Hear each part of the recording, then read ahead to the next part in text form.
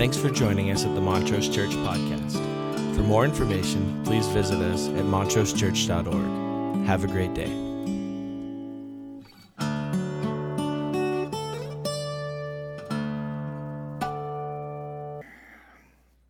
So how'd you do? Thanksgiving, first service, I noticed that people seemed incredibly well fed. You understand? You can just look at a crowd and there's kind of like, having that, post-Thanksgiving sigh, which is always good in church, So we're thinking about Advent, ready or not, here we go, 4 weeks for the arrival of Christmas, and we're talking about hope and what that might mean. Being confident of this, that he who began the good work in you will be faithful to see it through to completion. I think Paul is, in Philippians 1, he's pulling the story down into a very personal application of what the whole of Scripture is telling us, from Genesis through Revelation, that God's got a plan, and you can rest in the plan because he's going to work the plan. And it's not about how well you're doing or how well I'm doing or how much we've figured it out. God is going to work the plan, and we can rest in that. And sometimes it really matters that we take the cosmic, teleological work of God and we personalize it. He who began a good, being confident of this, that he who began a good work will be faithful to see it through to completion. Can you say that? Can you say that in your heart? I know you can say it, but can you feel the weight of that applied to your personal story? I think the tradition of Boxing Day is a good tradition. I do not observe it, but I think it's a very good tradition. You understand? That the day after Christmas, we get rid of stuff. Wouldn't that be cool? Well, I think it's cool. I think the whole idea that, Christmas is a time to acquire new things, and we love that part, don't we? I love acquiring new things. They need to be very specific. The older you get, the more specific the things you want to acquire are. When you're little, a lot of things can make you happy. When you're older, no, it's very highly defined. But we ought to get some new stuff. And then I think that tradition of saying, and now we're going to get rid of some old stuff. I have a fantasy about, just owning a certain number of things and just keeping it super simple. I have a fantasy of being able to walk in my garage. How cool would that be? How'd Dave die? Well, he tripped over something in his garage and things fell on him and we never saw him again. He's in there somewhere. So I think Christmas ought to, and I think emotionally, spiritually, we ought to see Christmas as a time to acquire some new things. But it also ought to be a time for us to get rid of some old things. And if I could ask you to breathe a prayer this Christmas, the prayer would center around this. God, for Christmas I want. And then when we exhale, and I'm getting rid of this. I'm getting rid of this. If I were to ask you on a scale of 1 to 10, what is your level of hope, 1 being not very much, 10 being a lot, how would you grade your own level of hope? Now, before you do that, let's work on a couple of definitions about hope, because I think we all have a different way of thinking about it. Always good to start with the Oxford Dictionary, because, they can't be wrong. And so this is the Oxford Dictionary definition of hope: a feeling of expectation and desire for a certain thing to happen. A feeling of expectation and desire for a certain thing to happen. Hope. So in other words, according to Oxford Dictionary, hope is I wish for something. It's the same feeling we get when we blow out the candles on the cake. There's no particular spirituality to it. There's no particular, I wish. I hope it works out. I desire for this thing. And so I'm hopeful. Well, that's interesting, but it's not the biblical definition of hope.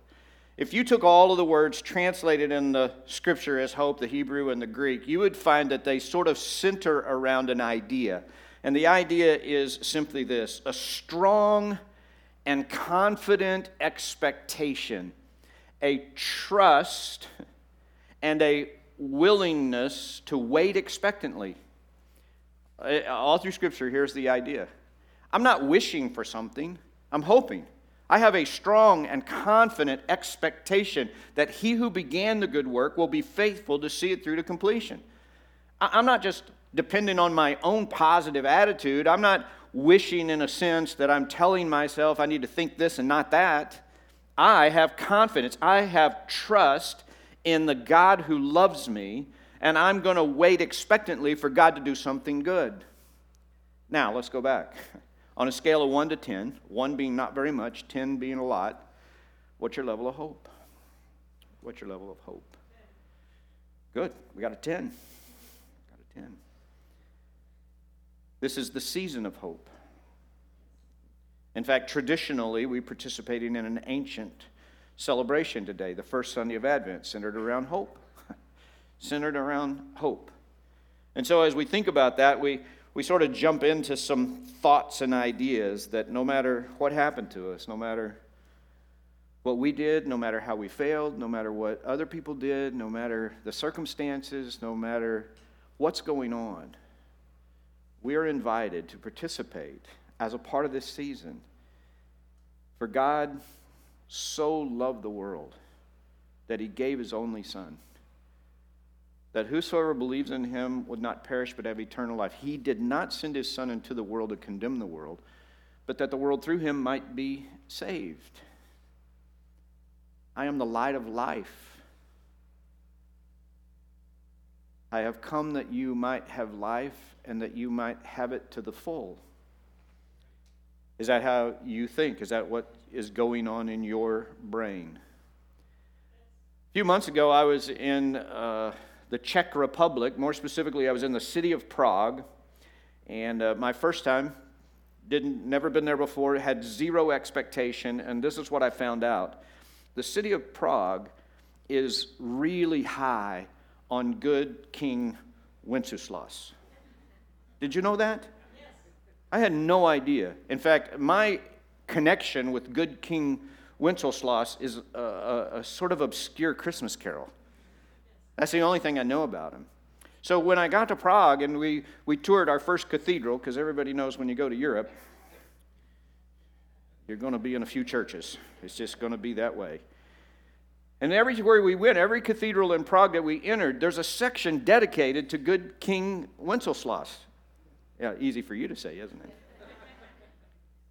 Not only that, but if you go downtown, there is a giant forum. There's a giant space that's called King Wenceslas Square. And in the middle of the square is a giant statue of good King Wenceslas astride his horse, ready to do battle.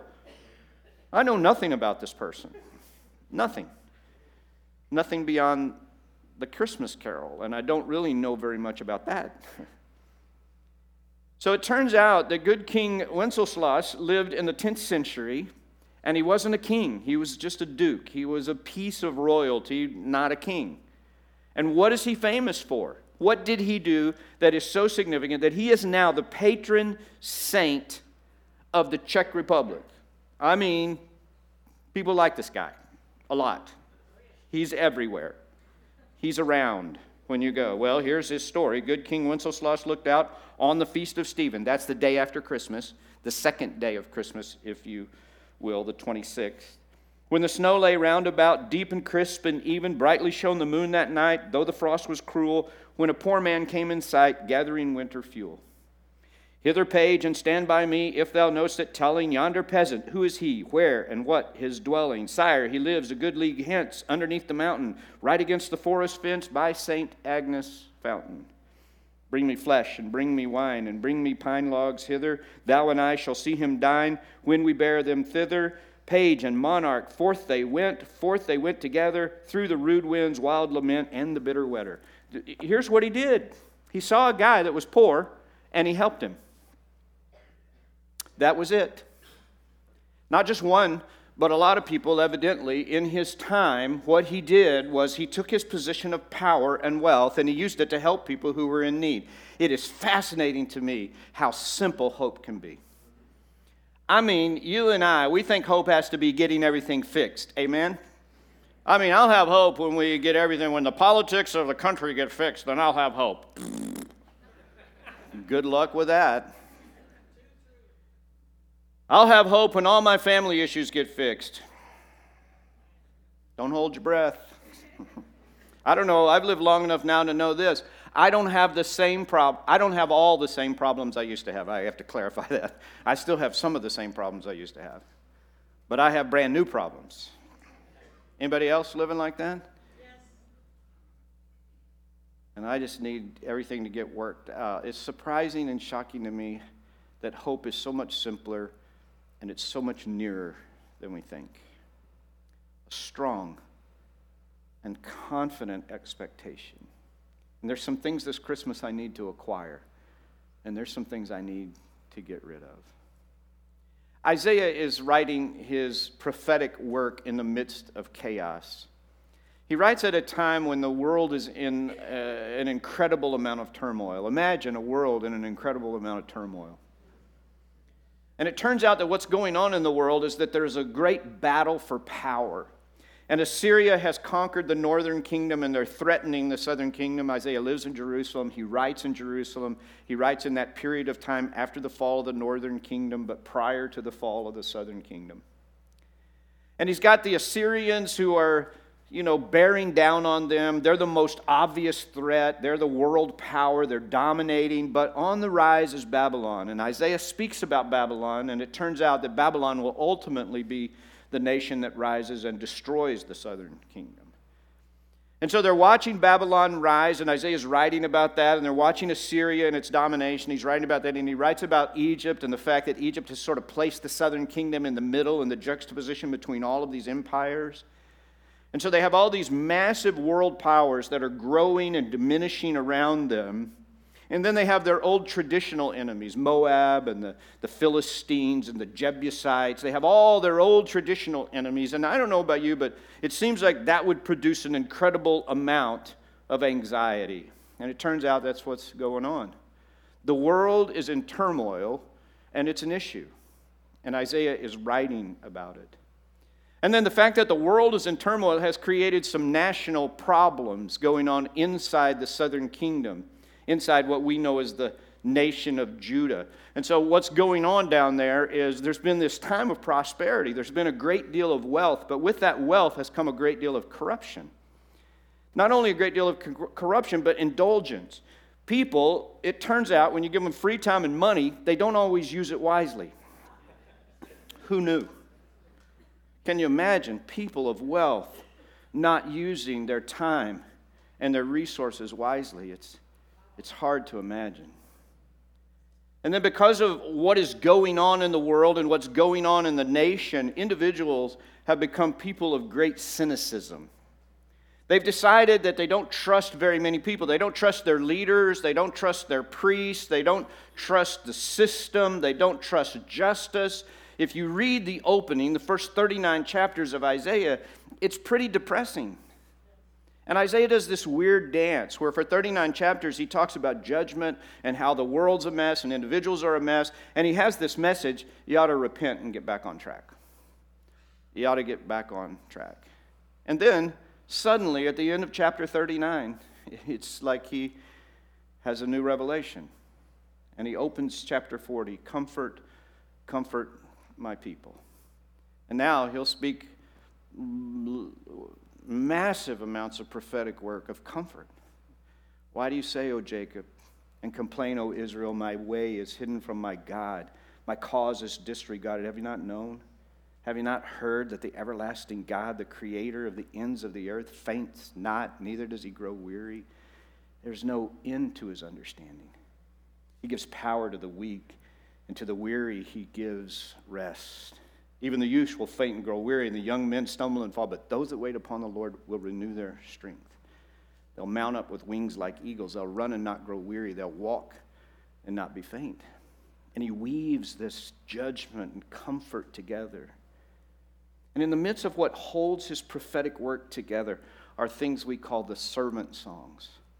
That as he speaks judgment and as he speaks comfort, he always stops for a moment and breathes this prophetic word about what is to come. The first one appears for us in chapter 7. It's pretty long, about 14 verses, but what you know best is this verse. Therefore, the Lord himself will give you a sign. The virgin will conceive and give birth to a son, and you will call him Emmanuel, which means God with us. The second one comes in chapter 9. It's our text for this morning. Isaiah 9:2, and then verses 6 and 7. The people walking in darkness have seen a great light. On those living in the land of deep darkness, a light has dawned, for to us a child is born. To us a son is given, and the government will be on his shoulders, and he'll be called Wonderful Counselor, Mighty God, Everlasting Father, Prince of Peace. Of the greatness of his government and peace there will be no end. He will reign on David's throne and over his kingdom, establishing and upholding it with justice and righteousness from that time on and forever. The zeal of the Lord Almighty will accomplish this. So I just want to share with you 4 thoughts on that little passage. Everybody still doing okay? Yeah. Number 1, this promise and this hope is for all shades of darkness. For all shades of darkness. We don't all have the same kind of shades of darkness. I mean, there's a lot of variety, a continuum from, light gray to pitch black. Amen? Well, we can stop here till we all get together. I hear this. People will say to me, they'll talk to me and they'll tell me things that are going on in their life, and then they'll sort of realize that they're telling me things that are going on in their life, and they'll say this. I hear this a lot. I know a lot of people have it worse than me. If only pain were relative. Amen? I mean, we talk like that to ourselves, don't we? Well, my shade of darkness is not the shade of darkness that deserves attention. Somebody else has a darker shade of darkness, and therefore their shade of darkness is worse than mine. And then sometimes we go through the actual darkest shades of darkness, and then that has its own set of issues.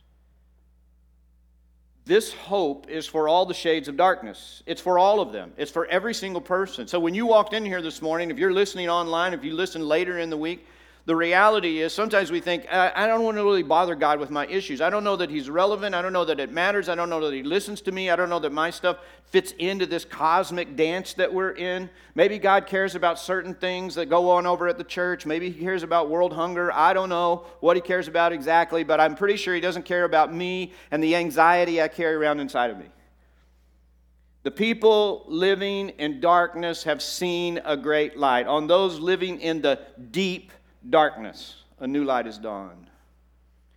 And it seems to me that what Isaiah wants to emphasize is it doesn't matter what shade of darkness you're in. This hope is for you. It is for you. It is for your story. It is for your thought process. It is for your emotions. It's for your spiritual journey. It's for where you are right now. If you believe, if you don't believe, if you're struggling, if you're uncertain, this is for all of those shades of darkness.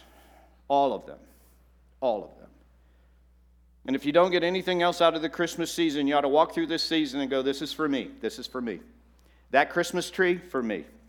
Those Christmas lights, for me. This story, this message, for me. God so loved the world. Not specific people in the world. Not some people and not other people. God so loved the world that he sent his Son. And this message is for everyone and whatever shade of darkness you consider yourself to be in. This hope is for you. It's for you. And hope is nearer and simpler than you and I ever imagined. Number 2, not only are there shades of darkness, light works in all of them. It turns out that the cure for the problem is light. It doesn't matter if you're just sort of at the dusk kind of time or if you're in total darkness. The light has a great deal to say about driving out the hopelessness and bringing life. And for you and I to stop and to just say, I'm going to lean into the light. I'm going to lean into that. I'm going to get rid of some things, and I'm going to ask for things in this season. It matters. It has significance. And if I just ask myself this question, on a scale of 1 to 10, how much hope am I living in? I got to tell you, some days there's a lot of other stuff besides hope. Now, I know I'm the poster child for all the problems. And I know all you fine people out there aren't experiencing any of that, just me. You'll leave me up here talking and confessing and babbling all morning. Me too. But it seems to me that if I really analyze what's inside me, there's some cynicism, there's some skepticism, and there's some fear, there's some anger, there's some bitterness. And if I could articulate, this is what I want for Christmas. I want hope. A strong, confident expectation that God sees me, and the one who began the good work in me will be faithful to see it through to completion. And not just my story, but the story of the people I live around and I live with, and the people who live down the street and up the street, and the people in Washington, D.C., and Moscow, the Ukraine, and every other spot on this planet. My hope is not in myself. My hope is not in the conditions of the world. My hope is not in the integrity of leaders. My hope is in the God of the universe who created this place and created the people in it. And my prayer is, I'm going to drink in the light. What I want for Christmas? I want light. I want light to drive the shades of darkness. I want a strong, confident expectation that God is going to do the work. And that means I'm going to have to get rid of some things. Because I bet as we walk out into this week, I bet we might not make the parking lot. If you parked over here, you might. If you parked over there, probably not. Before something sneaks in and you go, there's that cynicism. There's that attitude. There's that feeling. There it is. There's the fear. God, I want to get rid of that. I'm going to box that up and give it to somebody else. No, I don't want to do that. I'm going to box it up and throw it away. I can't just ask for stuff. I need to get rid of some stuff. And I need to do it moment by moment. Moment by moment. Number 3, he's so available.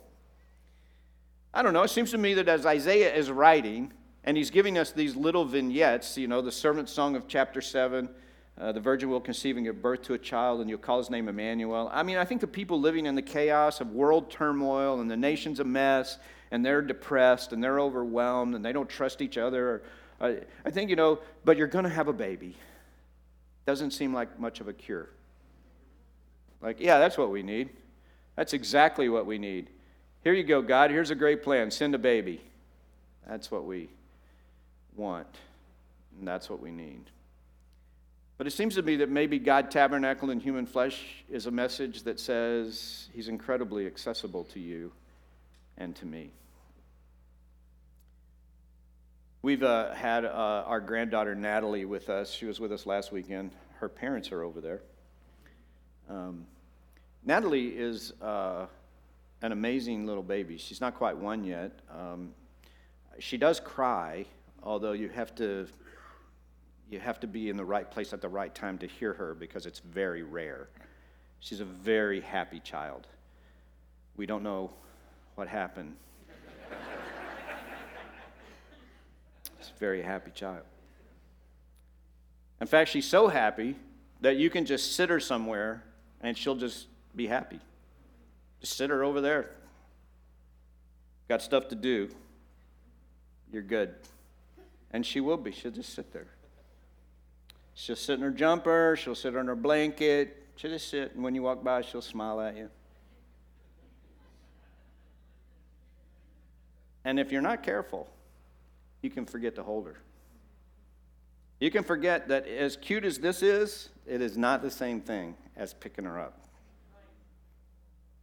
and getting all up in her face and holding on to her. It's not the same. I think maybe God was tabernacled in human flesh and came as a baby because it is so easy for you and I to relate to the simplicity of just wrapping our arms and holding on. Something happens. Something that doesn't happen over there happens over here. Something different. Something changes. Physiologically, something changes. Psychologically, something changes. Emotionally, something changes. Spiritually, something changes.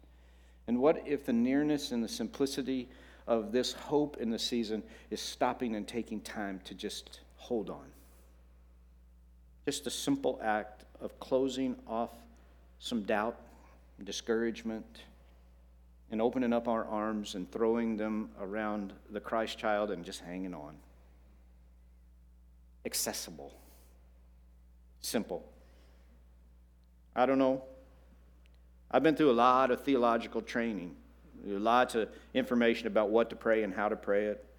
I've heard a lot of prayers in my life, amen?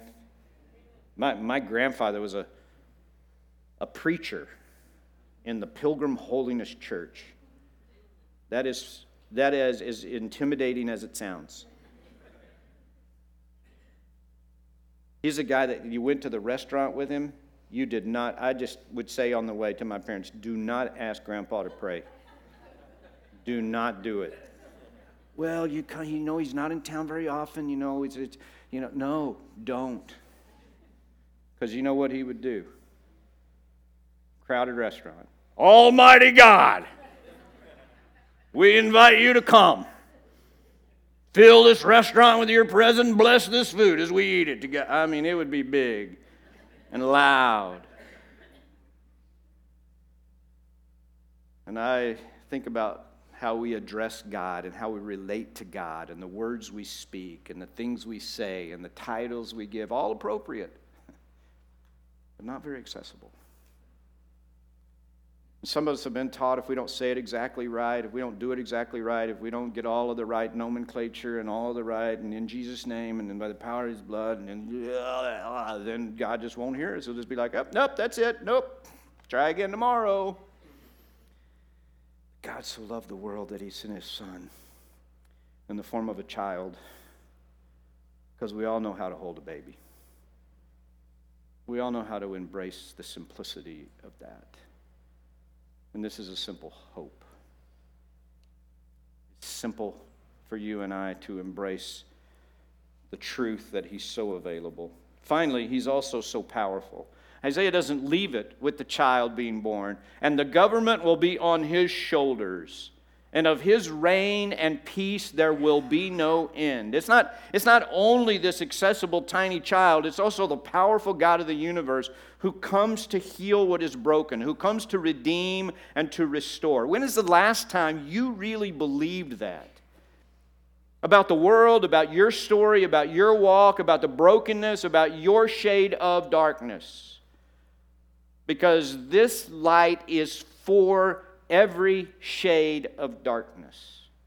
And it's so accessible to you, and it's so accessible to me. But we're looking for hope in another place. We're looking for some kind of remedy to all the problems. We're looking for something that'll solve all the issues. But it's simpler and it's nearer than we ever imagined. It turns out that some noble in history can simply change his heart and take his position of power and wealth and use it for the good of people. And guess what happens? People identify it as hope. They create heroes out of it. They build statues and squares and churches in the name of a person who would do something so simple and yet so hopeful. And the God of the universe so loved us. You don't get much more privileged and powerful than that he became tabernacled in human flesh and dwelt among us. So that you and I could have hope. Here's my challenge to you as you enter this Advent season. That you could articulate right out loud. Maybe today you just want to sit down and write it down. this is what I want for Christmas. This is what I want for Christmas. And maybe you use these words. I want a strong and confident expectation in regard to these. And I can make a list of the issues in my life. I want a strong and confident expectation about this. I am asking for a strong and confident expectation about this. I'm asking for a trusting and patiently waiting. Remember what Paul, who hopes for what they already have, but if we do not yet have it, we wait for it patiently. That's what I want for Christmas. And here's what I'm going to get rid of. Fear. And it's going to come up, it's going to bubble up, and I'm going to go, yeah, I'm going to get rid of that. I'm not going to be needing that. That's just cluttering up the garage. That is cluttering up my mind. It is stinking thinking. In Texas, we don't articulate that way. It's stinking thinking. You see, it rhymes better. I'm going to get rid of that. And I'm going to get rid of some cynicism. I'm going to get rid of some gossip. I'm going to catch myself going, you know what, I probably don't need to be talking about this. I probably don't need to be saying this. I'm going to get rid of some stuff that weighs me down. Pray with me. God, in a moment we're going to sing, Come Thou Long Expected Jesus, come to set your people free. And we know that that works cosmically. You intend to set us free, the world free, the processes of humanity, free the slaves, free the captives, heal the brokenhearted. We know the prophetic words. What we're sometimes not as good at is putting ourselves in that place. You didn't just come to do cosmic work, you came to do personal, private work in each of our hearts and minds, in our story, in our life, in our family, in our needs, the very real needs, whatever the shade of darkness it is that we see, whatever the fear is, whatever the nature of it might be. You came to be the light of the world, the light of life. So I'm praying over all the shades of darkness represented in this place, all the shades that are represented by those who are watching, all the shades of darkness that are represented by folks who will watch through the course of this week. And I'm asking you to be personally involved, that the remedy for all the shades of darkness is light, and you are the light of life. And we're inviting you. In this season, we're going to slow down and we're going to just hold the baby. Just going to hold the baby. Not going to pass. Not going to smile and wave. We're going to stop and get personal and interact and hold on tight and celebrate the birth of the incarnation of a loving God. We're going to embrace the simple hope. Come, thou long expected Jesus. We pray it in Jesus' name. Amen. Will you stand? Thanks for joining us at the Montrose Church Podcast. For more information, please visit us at www.montrosechurch.org. Have a great day.